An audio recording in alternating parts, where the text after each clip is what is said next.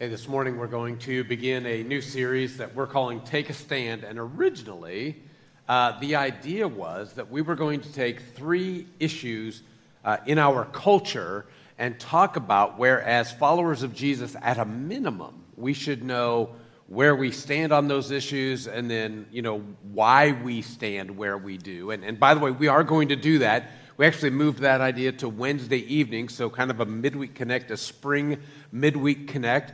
That will begin this Wednesday, and we're going to be talking about who's the boss of our lives, what's God's authority, why is He an authority in our life, what a biblical worldview is, and how that shapes the way we see and understand what's going on around us. And then we're going to talk about the value of life. And so, listen, we're not going to tell you just what to think or feel. We're not going to tell you about what we think or feel. We want to take a look at what God's Word tells us about these issues. And I hope you'll join us for that. But as we talked about this, it's important for us to know where we stand. But what we want to talk about on Sunday mornings is how we take that stand. And so this morning we're going to start with foundations. As followers of Jesus, what do we stand on? Hey, if this is your first week with us, my name is Mike. I'm the lead pastor here at MCC. Appreciate you joining us online, and a big shout out to Grandma Phyllis for being there with us, if not every week, almost every week online. So thanks for doing that. Hey, in 1174, the Italian architect Bernardo Pisano began work on what has become his most famous project. It was a separately standing bell tower for the cathedral in the city of Pisa. And there was just one little problem. The builders quickly discovered that the soil was much softer than they anticipated, and the foundation was far too shallow to adequately hold the structure. And sure enough, the whole structure began to tilt, and it continued to tilt. And the architects and the builders realized that nothing that they could do was going to keep it from tipping or could compensate for it. It took 176 years to build this Tower of Pisa, and during that time, many things were done to try to compensate for it. The foundation was shored up. I think my favorite is the upper levels were built at an angle to try to make it look straighter, which, but nothing worked. And the tower has stood for 835 years, and there are definitely problems. In 1990, they shut it down for a dozen years. And during those 12 years, there was a $25 million renovation designed to stabilize the tower. They removed 110 tons of dirt, and they lessened the lean by a good 16 to 18 inches. Why was that necessary? Was the tower tilting further and further away from the vertical for hundreds of years to the point where the 185-foot tower was 17 feet further south? The top of it was from the bottom. Can you imagine that? Italian authorities were concerned that if nothing was done, it would soon collapse. So what happened? Was it bad design, poor workmanship, inferior grade of marble being used in the building of it? The problem was what was underneath. It was the foundation, a poorly laid foundation on sandy soil in which the whole city was built, wasn't stable enough to support a monument of that size. I share that with you because Jesus talks about it in Matthew chapter 7. He talks about what should be foundational in our lives and why that's important. So the story he tells is actually at the end of what we call the Sermon on the Mount. It's 3 chapters long. All of it is very practical, and at the same time, it's simple and profound. And then he ends 3 chapters of teaching with this story. Matthew chapter 7, verse 24. Therefore, everyone who hears these words of mine and puts them into practice is like a wise man who built his house on the rock. The rain came down, the streams rose, and the winds blew and beat against that house, yet it did not fall because it had its foundation on the rock. But everyone who hears these words of mine and does not put them into practice is like a foolish man who built his house on sand. The rain came down, the streams rose, the winds blew and beat against that house, and it fell with a great crash. Now, I don't know if you noticed or not, there's not a lot of character development in this story that Jesus is telling. But he was showing people what people in the first century witnessed every day. In Palestine, then and today, during the summers, the rivers would dry up and basically be a sandy bed empty of water. But in the spring, or in the fall, in the winter, after the September rains had come, those dry creek beds could turn into violent streams in just a few moments after a cloud burst. And what was true for them in the first century is still true for us in the 21st century. Foundations are important. And here's why. And this is in your notes. I want to make sure you got this. In my life, I should expect storms. I want to make sure you get this, because when you read this story, I don't know if you've picked up on this or not, but both the wise and foolish were hit by storms. Jesus would say in Matthew 5, he, talking about God, causes the sun to rise on the evil and the good and sends rain on the righteous and the unrighteous. We need to expect storms in our life. I don't know if that's a revelation to anybody in here or not. I don't know if anyone's writing that down, because, man, I might forget that. We're going to face storms in our life. Wouldn't it be more accurate to say that we're pleasantly surprised if we get through a day and find out that it's been, relatively problem-free? Maybe there have been times in your life when you felt like Isaiah 38:14, what it says there, Lord, I am overwhelmed. Please come to my help. Dr. James Means, in his book, A Tearful Celebration, reflects on his wife's death from cancer in 1980. He said, my experience is not unusual. I've been in hospital rooms with godly parents and heard their sincere prayers that the life of their child would be spared. And yet the child died. Missionaries entrust themselves to God's safekeeping, but sometimes are murdered. Couples fervently asking God for a child, but none are born, or worse. What happened to their prayers? Well, where is the Christian who does not have his own private tragedy to tell? And I wonder if there's anyone who's lived any amount of time at all, who doesn't understand exactly what he said here, and you feel it here. It was just 3 months ago. I was in a hospital room with 3 sons as they watched their 63-year-old mom die. She'd had COVID, which she beat, but it left pneumonia, which she could not get past. Perhaps what's obvious to us today is that we face storms because what Jesus says runs contrary to what our culture teaches about how to live. We live at a time when people call right wrong and wrong right. We live at a time when people call evil good and good evil. And when God speaks to us through his word, may I just say, what we think and feel doesn't factor in. If we follow Jesus, and that's a big if, and I'm not talking about just going to church, but if we actually follow him, he gives us our opinion on issues. And following Jesus doesn't exempt us from life's storms. Sometimes it actually brings them. Jesus isn't teaching a parable about how to build our homes in protected areas. What he's saying is, your faith is going to be tested.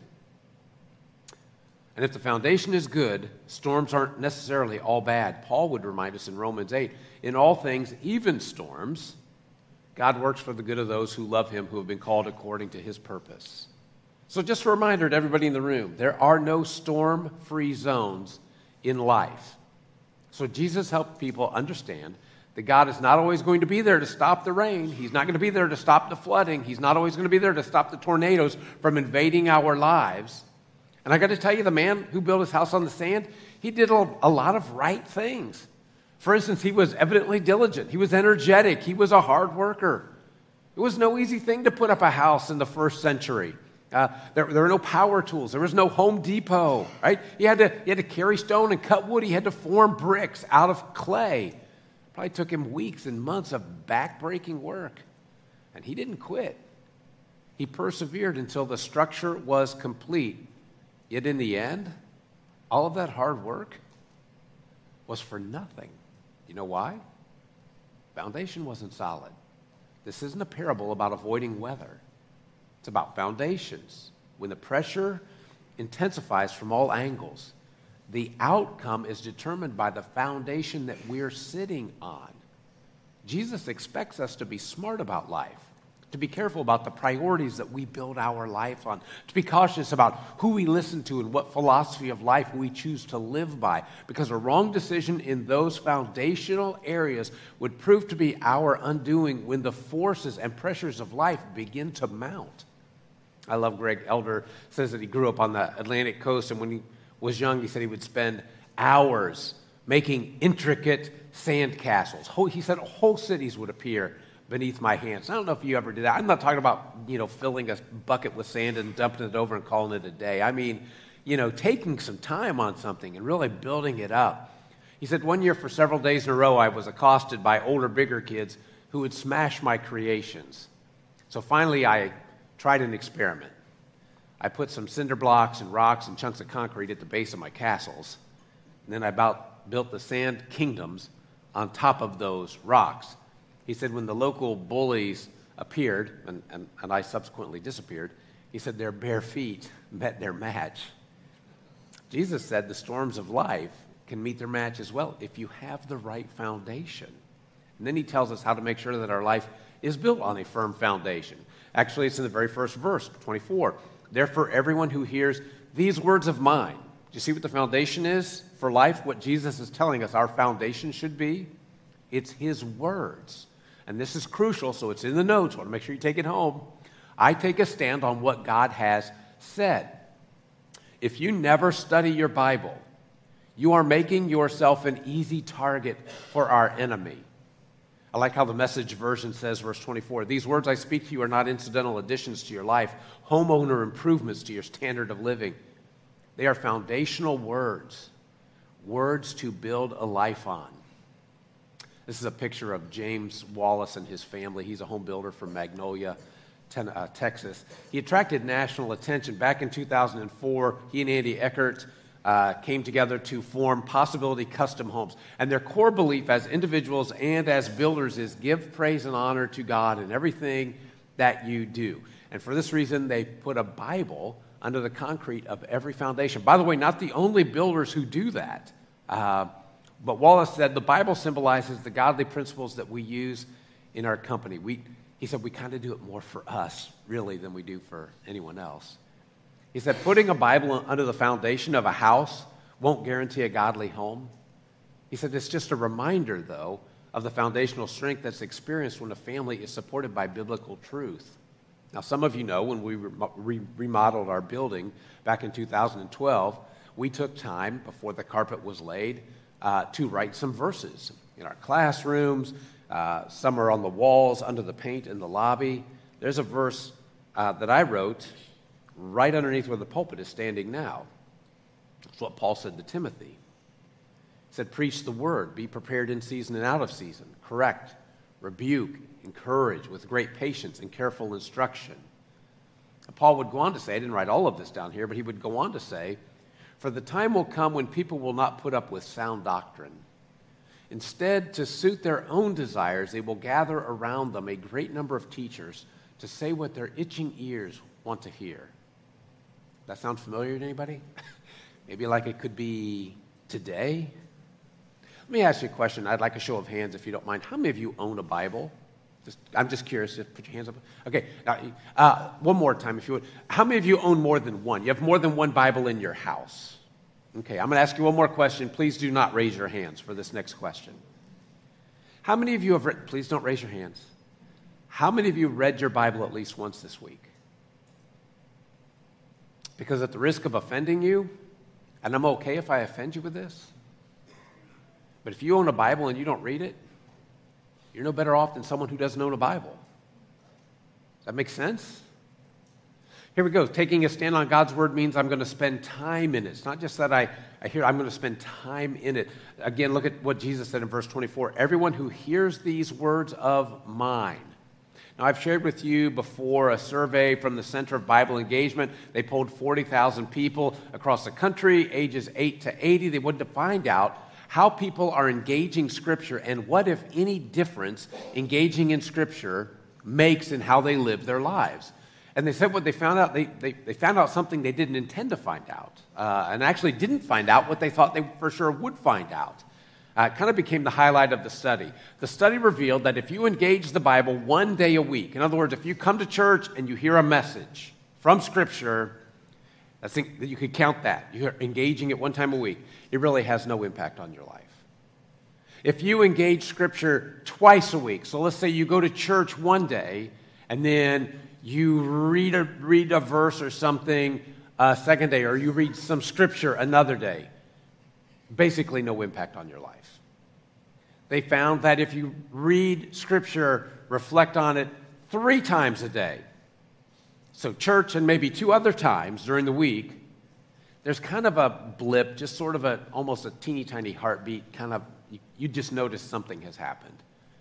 So what they found out that surprised them was that if you engage Scripture 4 times a week, that it spikes off the chart. They anticipated, what I would have thought they would have found too, was if you engage it once, you get a little bit, and then twice, you get a little bit more, and 3 times, a little bit more than that. 4 times, of course, you're just growing. But what they said was, it's kind of a flat line until you hit 4 times. And when you engage Scripture 4 times a week, feeling lonely drops 35%. Anger drops 32%. Bitterness in relationships, like with your spouse or with your children, drops 40%. Alcoholism drops 57%. Feeling spiritually stagnant drops 60%. Viewing pornography drops 64%. Sharing your faith jumps 200%. My guess is you're a little more comfortable because you're reading it. Discipling others jumps 230%. Reading God's Word makes a huge difference. Engaging His Word, a huge difference in your life. God would say this in the Old Testament, "My people are destroyed for lack of knowledge." The New Testament author of Hebrews writes, "God's Word is alive and working and is sharper than a double-edged sword. It cuts all the way into us, where the soul and the spirit are joined to the center of our joints and bones, and it judges the thoughts and feelings of our hearts." And I don't know about you, but sometimes that's why I don't like reading the Bible, because it's telling me something about myself that I don't want to hear. I like what I'm doing. And I'm hearing sometimes that's not the way to go. Listen, I like this. It's in the notes. Everyone should own a red Bible. I think that's worth remembering. Listen, if you're going to take a stand on God's Word, there's one more thing that needs to be true of you. I'm going to take a stand. It means I do it.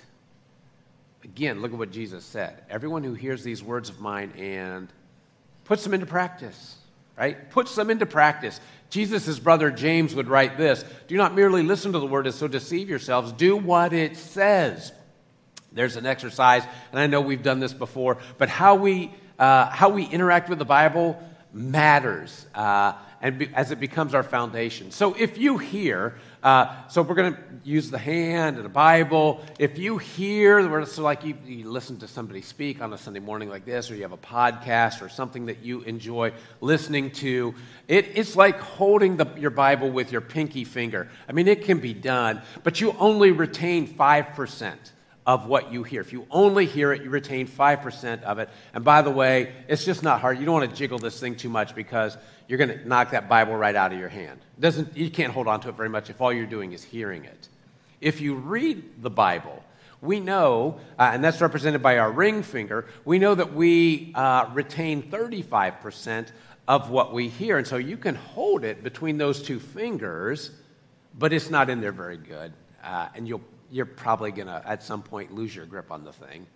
If you memorize, or if you study Scripture, wow, am I totally lost? Yeah, if you study Scripture, it deepens your conviction, actually becomes part of the foundation of a quiet time. That's like your ring finger. And so, last service, I thought I was flipping people off. And that's my ring finger, okay? So that's my ring finger. So don't go home talking to your friends. But if you study it, that's where you retain 35%, and you have a pretty good hold. I mean, you can bounce this thing around a little bit. If you memorize it, right? That's like your index finger. Strongest finger on your hand, by the way. If you memorize Scripture, how much of it do you retain? You memorized it. How much did you retain of what you meant? Yeah, thank you. Yeah, I just, just making sure. All right? Right. And so you have a pretty good grip on this thing. You do all right with it. And if you meditate on it, that's like your thumb. By the way, your thumb's the only finger you have that can touch all four of your other fingers. If you meditate on it, so you take the time to hear it, and you read it, and you study it, and you memorize it, and you're meditating on it, you've got a pretty good grip. But if you will do what it says, it's like putting it in the palm of your hand. And I'm telling you, someone could get this out of my hand, I'm sure. But it's going to be a fight. And there's someone trying to take God's word out of your hand, by the way, and out of your heart. But if you'll really engage it, it's a fight to get that away from you. That's why I like the way the Message version said this. These words I speak to you are not incidental additions to your life, homeowner improvements to your standard of living. They are foundational words. Words to build a life on. Robert Pike said this also in the notes, learning has not taken place until your behavior has changed. Remember when I said that this was at the end of Jesus' Sermon on the Mount, and he's talked about all kinds of practical things, altered some of the teachings that they had heard, just great stuff. And then he says, in essence, hearing and reading my words are not enough. You must do them. Because you are laying a foundation for your life with every decision that you make. Hearing and reading is not enough. You must put into practice what I've just taught you. Because you are building a foundation for your life with every decision that you make. So the question isn't so much, will you choose to listen to Jesus' words? The question really is, will you choose to do them? Look at what Paul wrote to the early church. For what I received, I passed on to you as of first importance. Most important. This is the most important thing, the biggest deal. And here it is. Christ died for our sins. Can you read those next four words with me? Christ died for our sins according to the Scriptures, that he was buried, that he was raised on the third day. Read those next four words. According to the Scriptures. So every week when we come to this time of communion, because we come to this time every week, we remember that according to what we choose as the foundation for our life, according to what you and I choose, we make the decision to make the foundation of our life. That's where we find out what's supposed to be most important in our life. We choose the foundation, and then it tells us what is most important. And what's most important is that God loves you so much that he would let his son die for your sins, that he would pay the price for your sin debt that you could not. That's the most important thing you'll ever hear, is that God loved you that much. Most important. And every week we stop and remember. And when we remember, not only do we remember what Jesus did, we remember the foundation that we are standing on with our lives. Let's go to him in prayer.